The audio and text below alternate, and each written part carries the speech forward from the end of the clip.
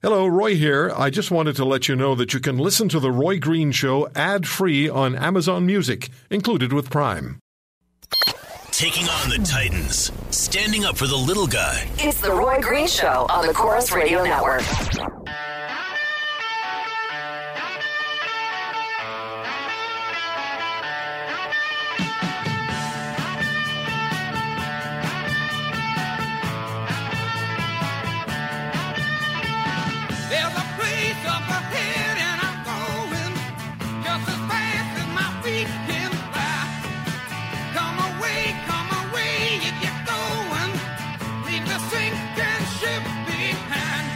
You know, I have to tell you,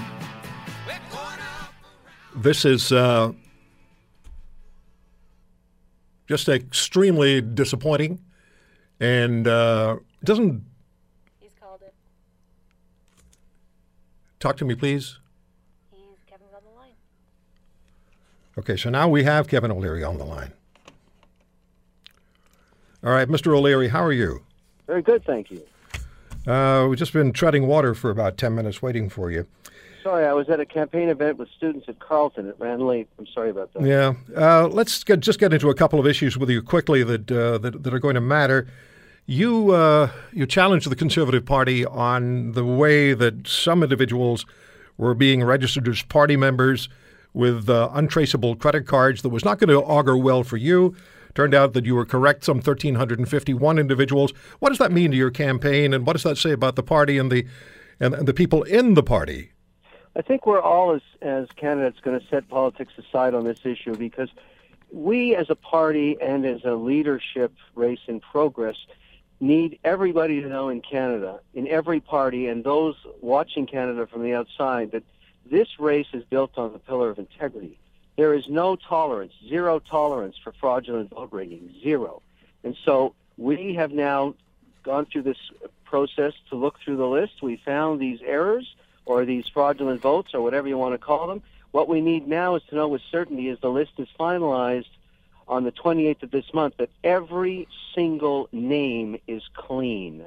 That is paramount for everybody. You do not want to start the mandate of the new leader, whoever he or she is, over the taint of fraud.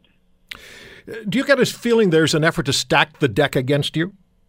No, not at all. I think this is an unusual race. It's unprecedented in Canadian history. We've never had in any party, in any political contest, an ending where there's 14 candidates still in the race. So that causes certain stresses, because really what's going on in a leadership race in any political arena, it's a form of civil war. And of course, when it's over, the party has to coalesce around the new leader, and that'll happen in a matter of weeks. But we have to make sure it is not tainted by this fact that there were fraudulent voters in that list. They have to be culled now. And the big concern for all of us, and I think we can put politics aside when I say this, and I believe that every candidate feels the same way, and the party does, is when the final list is created, the evening of the 28th, the party goes through an audit process to assure everybody involved and everybody watching that every single name is valid. Okay. Let's move on to some of the issues that matter to Canadians that we've been talking about on this program, and we've had a tremendous amount of response to. Let me start with the motion 103, M103, Islamophobia. Where do you stand on that? I think it's a very weak idea to put this forward and single out a single ethnic, race, or religion. A huge mistake. We cover this as Canadians and always have. It's in our social fabric. I don't care what religion you are or where you come from or what your ethnic background is.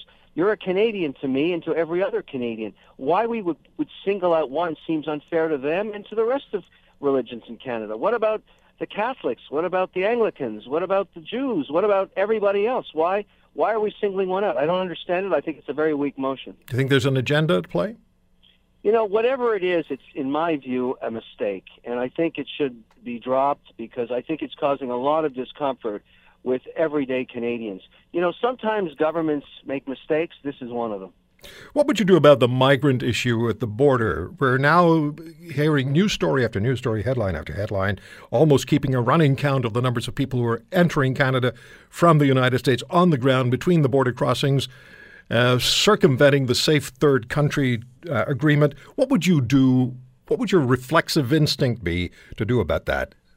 well, we have two options, which Trudeau has done neither. In fact, he made a huge mistake last December. He took away the visa requirement for Mexicans, and all of a sudden, as Trump has put pressure on illegal Mexicans in the U.S., we have a new migration coming into Canada. I am not against immigration. How can I be? I'm an immigrant. I'm an Irish Lebanese.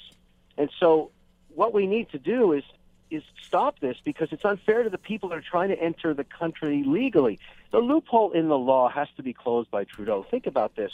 The law says if you come into a port of entry and the officer asks you, are you in an immigration or refugee status process in the U.S., and you answer yes, we turn you back. Why is it they can walk in the border without even any papers and then jump the queue for the people that are trying to get in legally? And what's worse, and so unfair to Canadians, they actually get better health care status than the Canadian does.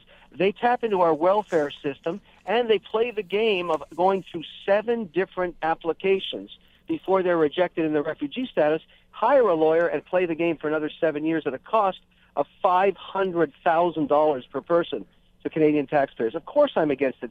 So are most rational Canadians. It's unfair. Trudeau has made a huge mistake on this, and he should fix it. What would you do? He's a weak leader, and he won't do it. What would you do?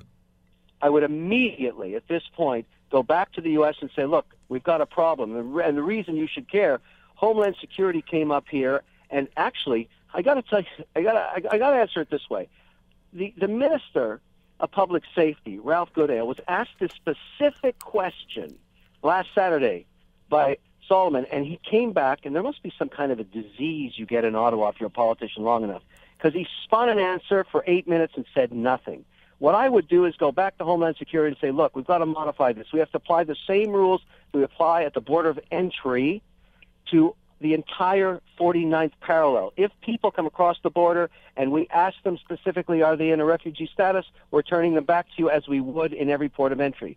Do you agree, yes or no? If they don't, we have to take matters into our own hands. We either have a border or we don't. But I think our American friends have the same problem we have. They don't want to see it in reverse.